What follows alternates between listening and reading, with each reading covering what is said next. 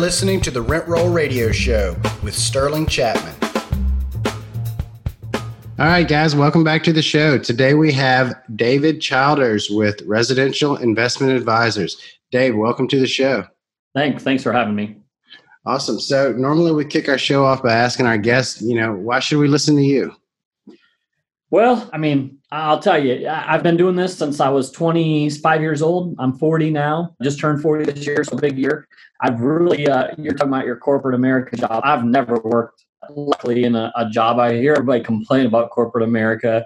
I've never worked in corporate America. I've pretty much been doing this my entire career. Moved to Nashville to get in the music business and started doing real estate just 2 years after living here. And, I think maybe my claim to fame and why you should listen to me is I started doing this before the crash, and I survived the crash, and I proudly wear the badge. I paid every bill during the crash and can live through it and talk about it. So I think that's probably my biggest claim that I'm very, very proud of, and I think people should listen to me for that reason. So I've been doing multifamily investing since then. So that's a little bit of why I think you should listen to me. So what does your portfolio look like today? Yeah, so my portfolio is about 300 doors. What I've done is just partnered with a lot of guys. So I haven't really done a lot of large syndications. So I kind of always make that distinction because you hear people say, oh, I own 2,000 doors or this or that. I've got about $30 million portfolio that I own about 75% of it. So some of it I've done on my own. I have taken partners the biggest, I guess, syndication, if you want to say, is 10 on an 86 unit down in Pensacola, Florida. But a lot of the stuff I've done is 50-50 partnerships with guys. I still own a few little things on my own. That means a lot more than the guys who say they have, 2,000 doors and own 0.5% of it. Yeah. And so I want everybody to be honest, because I used to go, man, I've been doing this 15 hours. And then I start realizing I meet guys that own 100% of 700 or 800 doors, right? We got a few guys in my mastermind group that, it's really which way do you want to take your business and how do you want to do it? I like the way I've done it. There's not a right way or a wrong way. So really just finding out what works for you and the opportunities. If you find the rich uncle, as I always say, that wants to put down the money and you do everything else and partner them with that way, man, absolutely. Because it's just hard if you got 50 doors to try to syndicate it or 100, 80 doors, you start chopping that property up into pieces and you're splitting pennies at that point. Sure. It just doesn't make sense. So yeah, that's my portfolio. And then I kind of got two flip sides to me. I built this portfolio as my side gig, my side hustle. My main job has been brokering multifamily. So I used to say, my day job is selling multifamily, brokering multifamily, and my side hustle has been growing this portfolio over the last 15 years. So it looks like your day job and your side hustle are much more closely aligned than mine. Yeah, they are, but they aren't. Let me tell you why. Because my day job has been multifamily, but it's been, I kind of found a niche here in Nashville, and I've had this conversation. There's really not anybody else, even around the country, I've found doing what I do, but it's selling 2 to 50 units. And so I've sold about 450 of those type of properties. So a lot of duplexes, a lot of 10 unit. And so when Joe Fairless interviewed me, he said, well, are you not competing against your clients? And I said, no, because I'm looking for 50 plus units to buy and add to my portfolio. And so, the stuff we're selling is a lot smaller. So I'm not taking the cream off the top and doing that and then, selling everybody else's table scraps. And so this year, 2020, is kind of the year I'm actually stepping away from my brokerage firm after 10 years. And I've got agents taking over that. And really going to put time and effort into growing my portfolio. We're doing some refinance and selling some things. So could you explain to me exactly what goes into building a brokerage firm? So is it the same process as building a typical residential real estate agency? Do you go and get your real estate license and wait 3 years with hanging your hat on somebody else's brokerage, and then you can start your own? Is that the deal? So I got my license back in 03 or 04 and worked, just residential real estate, and quickly realized that I did not want to sell single families to first time home buyers. I'm a numbers guy. If the math works, you buy it, not because it's pretty or beautiful or too much emotion. Too much emotion, right? And so my way into the brokerage firm, I was more of an investor and then went back into the firm where I see a lot of brokers get into the multifamily. Sure, I went the opposite way. I had a great broker here in Nashville that sold He owns his own firm selling large multifamily all over the Southeast. And he said, Dave, you need to start your own firm that I can refer the smaller stuff to you. So he said, I've got billionaires on my email list. I can't sell a 10-unit apartment building. I can't mail it. So I'd really like you to start your own firm that I can refer stuff to. And so that's really, I had nothing else going on at the time. This is 06, 07, or 08. And I said, man, I'm just going to try it. And then I finally went full blown in 2010. I needed a day job because this apartment building I owned 114 units at that time, wasn't cash flowing anything. We can get in that story, but I needed a day job. And so it was like, well, these two things align. And, I didn't know if it was going to work, but it did. There was tons of foreclosures, multifamily foreclosures. And so I just got on started selling them, man. I mean, there were $50,000, $60,000 duplexes, right? At that time, everywhere. So. Oh, good deal. So when you say multifamily foreclosures, you're talking about typically the smaller properties, the 2s and 4s? I mean, we saw 2s. I mean, dude, there was a lot of them, 2s, 5s, 10s, distressed sellers. And I just remember people calling me with a 25 unit. And I said, good luck. You paid way too much for it 5 years ago. You're not going to sell it. Actually, one of my biggest wins was a distressed seller on a 14 unit that I tried to sell to a few clients and they backed out and I ended up purchasing it. But that was a distressed seller. We had to end up having to do a short sale on it. So what was it that got these multifamily owners in trouble during 2008? I mean, did the occupancy rates drop? I was always kind of under the impression that the multifamily renters were kind of sheltered from that. Yeah, a lot of the non-sophisticated ones. So let's distinguish that, right? These are people in California or somewhere else, not just California, but everywhere. And some of them were using credit lines to buy real estate, right? And so I would say they were robbing Peter to pay Paul. So they were taking the rents that they were getting from these duplexes here in Nashville and not paying their notes. And some of them just said, look, I owe $100,000 on that duplex and it's worth $50,000. Screw it. I'm just going to let it go back to the bank. And I just never had that mentality. I signed on a loan to pay for it. And I'm going to, if they would have just been patient 3 or 4 years, I had duplexes like that. I had duplexes that my partners and I paid $110,000 for. It was worth $50,000 in the down economy. And I sold it 3 years ago for $175,000. Right. And so a lot of them just threw their hands up and said, I'm done with this. And again, non-sophisticated, just not patient. So it wasn't the property and the asset. It was the buyer or the seller, the property operator. It was operator error, right? Sure. Bad management companies not knowing how to manage from California. Or 2,000 miles away. That's, what did I ask you before? I asked you, where were your properties? Are they in your backyard? And I think that is, if you're going to buy small stuff, because it's harder to find good management for smaller stuff. And so I think having in your back door, in a neighborhood that you can drive by. I've recently been putting up some videos on my Facebook page that I produced. And it's that. I had a family move out over 4th of July weekend. They slipped the keys under my door. Well, that duplex that I still own is a mile from my office. So we got in the car, drove over there to find the unit. Now, if I lived 4,000 miles away, that would be impossible, right? So sure. I think if you're going to buy small stuff and build a portfolio like you are, I think the best way to do it is in your backyard. And would you recommend third-party property management? For somebody like you, it depends. I mean, I think you can do it on your own. And I've had clients I've sold duplexes to that own 100 doors and are able to do it because they've got systems in place and they don't lose sleep over little things. And then there's other clients I know that it would be impossible for them to do it. They're too uptight. They're just not business savvy enough. And so I say, yes, do it then. Because, for what you pay, right? This is my story. I was going to start a management company. So we were going to sell multifamily and start managing it. And I was over at this duplex on 4th of July, probably in 2009, watching these guys dig up a water line on 4th of July. And I said, I'm going to make $80 to sit here and lose my 4th of July. No, thank you.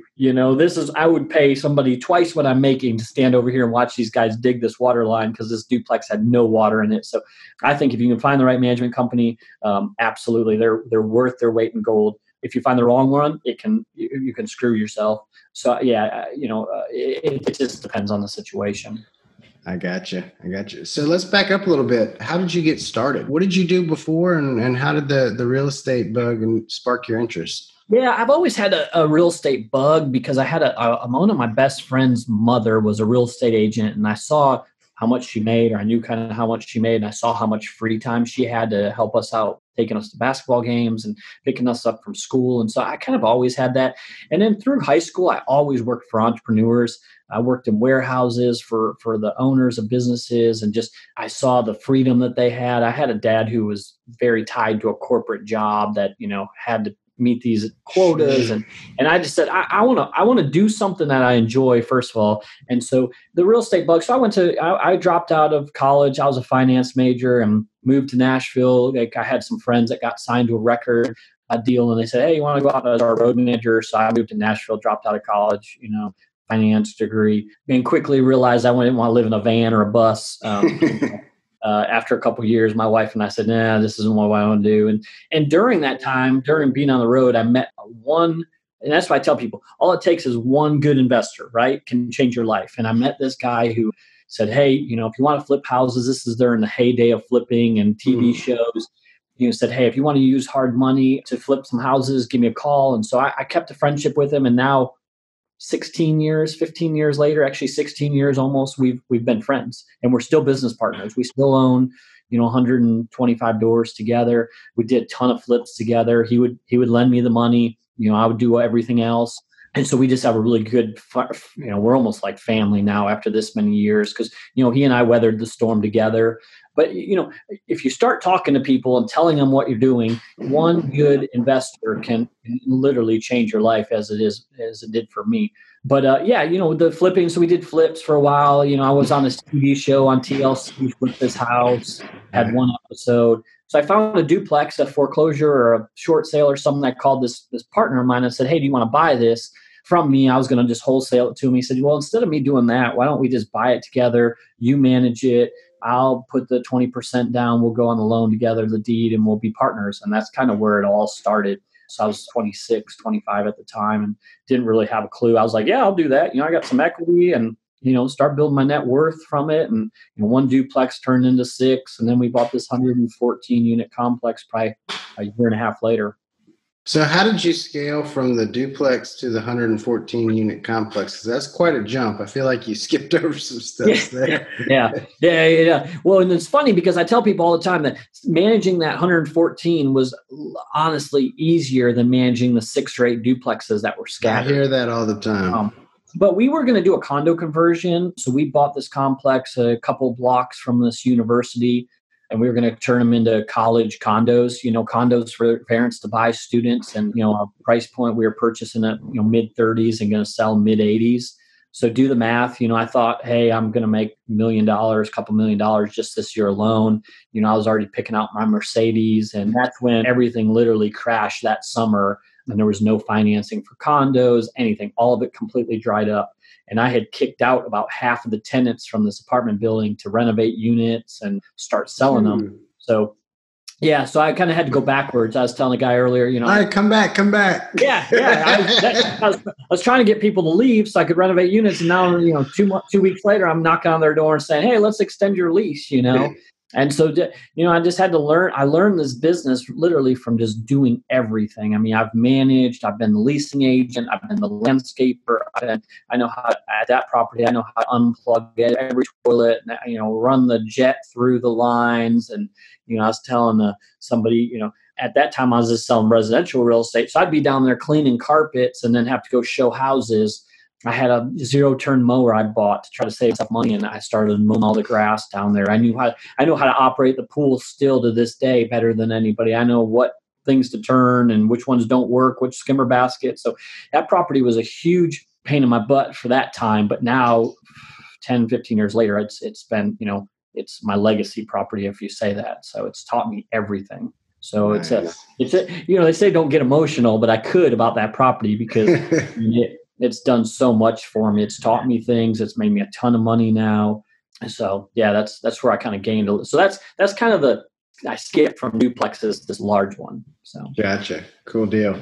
So the next part of our program, we talk about the highlights and the lowlights. So what was your best home run, knock it out of the park deal? And then what was something that maybe went kind of awry? Well, I mean, I think people look at and want to do these huge deals. And I'm like, man, sometimes some of these tiny what you might call tiny, deals are that can be home runs. I mean, I've got this 14 unit complex that, again, I tried to sell it to a few clients or people, and they said, nah, it's too much work. And I kept saying, man, the dirt alone that's sitting on it's just 14 units is worth it. And I ended up picking that property up for $235,000, 14 units, downtown Nashville. You see the Capitol. End up putting about 200 grand back into it. Filthy. Had 1,200 gallons of sewage underneath it. My cost in it, $450, somewhere in there. And today we're shopping that property to sell for $2 million, right? Nice. I've owned it for 5 or 6 years, right? So, it doesn't have to be, again, I own 100% of that. Sure. And so, that it doesn't have to be 2,000 door portfolio that you go out and try to buy. It could just be something like that. I bought duplexes with hard money, and I knew they would appraise for 25, 30% more. And I got no cash into it. They cash flow $1,000 a month. I mean, those are great. I mean, that's how I got my first duplexes. Borrowed money, fixed it up, cash out, refinance, not a penny out of my pocket, pulling in $2,000 a month. Yeah. And so, I mean, just, hitting singles like that, they add up and they teach you the business, right? Now you're going, well, maybe I can do it on 10 units. Maybe I can do it on 20, now 50. And so, I've got a client that he started buying duplexes like that from me. And we ran this game for a long time doing duplexes, and he bought a 50 unit. Now he's on his third portfolio that's 1,100 units. And so you gain the confidence and the knowledge of the business, and you keep scaling up. So, maybe instead of trying to hit these grand slams, people need to kind of look at those singles, doubles, So you got a disaster story for us?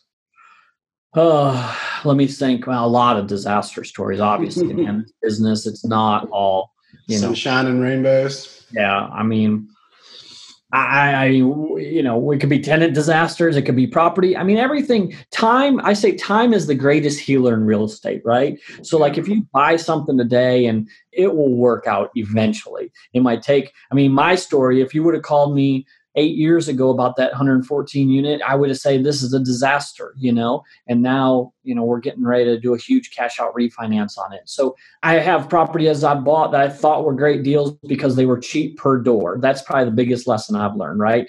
I bought a property that was, $17,000, $18,000 a door, thinking I was going to make this class D into a C plus, and it just isn't happening. So what is your take on the area? What class properties are you buying? I like workforce housing. I just think it's going to be recession proof. It is recession proof. I maybe on the higher end of the workforce, maybe the C plus B minus, but I think that's just a tried and true, property that you're not going to get hurt in a down economy. I just went to one of my big properties and there's people who have lived there. I've seen their kids be born and get out of high school, right? And so that's the kind of stuff I want, right? I want stuff that people are there for a while. The turnover is low, and you get those in certain neighborhoods, in certain types of properties like that. So you're not going to be there a year and move out. So, again, workforce housing is what I'm looking for. Now all your properties are in Nashville. Well, I actually have one. I ventured out 3 years ago and we bought in Pensacola, Florida. I'm not stuck on Nashville by any means. I look at my criteria, again, back to being is a day's drive from Nashville. I don't really, or a Southwest flight. I always tell people, I'm like, somebody pitched me a deal. They wanted me to, help them guarantee the debt or something. I said, well, does Southwest fly there? And he's like, what does that matter? I said, because I don't want to get on a plane, then get on a train and then rent a car. I want to be in and out if I have to, So, I love the Southeast. I love, a day's drive from Nashville, just so if I need to be somewhere, tomorrow or in a few hours, I can be there. Nashville is blowing up. I was there 4 times last year, and everybody said it's the fastest growing city in the United States right now. So I'm sure properties are shooting through the roof. Oh man, it's ridiculous. The rents have probably stabilized a little bit, but for the last 3-4 years, we've probably seen a 50% increase in rents. One of my Class C housing. So one of my employees that was based out of Nashville, he said he'd moved there for the job 2 years before, and his house had already doubled in value. Yeah. So then you got to say, hey, should I be selling some of this multifamily and moving my money in, and so I've got probably 5 or 6 plays I'm doing this year. This duplex, I've got, 150 grand in equity that's not making me any money. I'm probably sell that 1031, keep moving it around. And so, yeah, anywhere between Pensacola, the Carolinas, Nashville, parts of Kentucky, I'm still going to try to buy stuff around there. Awesome. So what advice do you have for our listeners that are maybe just getting started or thinking about making that transition into real estate investing? And then the second part of that question is, what about the ones who have kind of already started, but they're only waist deep and they're looking to take it to the next level? I think there's kind of two options, and that's kind of what we provide people here in Nashville is if you want to buy smaller multifamily, great. Find somebody that, like our company, residential investment advisors that can, really answer a lot of those questions. I mean, I've made it kind of my life's mission to help people get started and kind of use my experience for their advantage, right?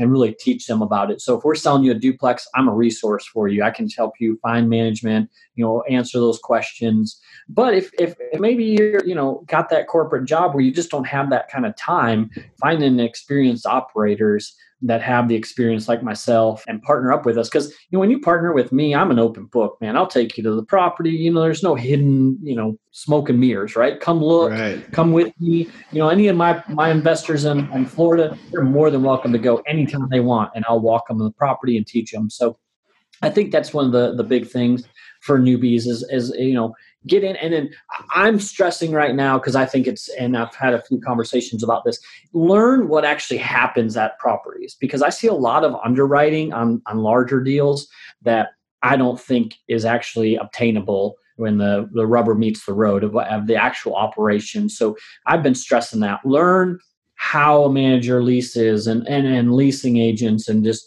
how to deal with that and get on site. I've done a few asset management classes here in Nashville is what I'm calling them, but where we take people to my apartment building, we walk them through the maintenance shop, show them what we're thinking about the grounds and, amenities and model units and just all that. They get to talk to the manager, they get to talk to the maintenance guy.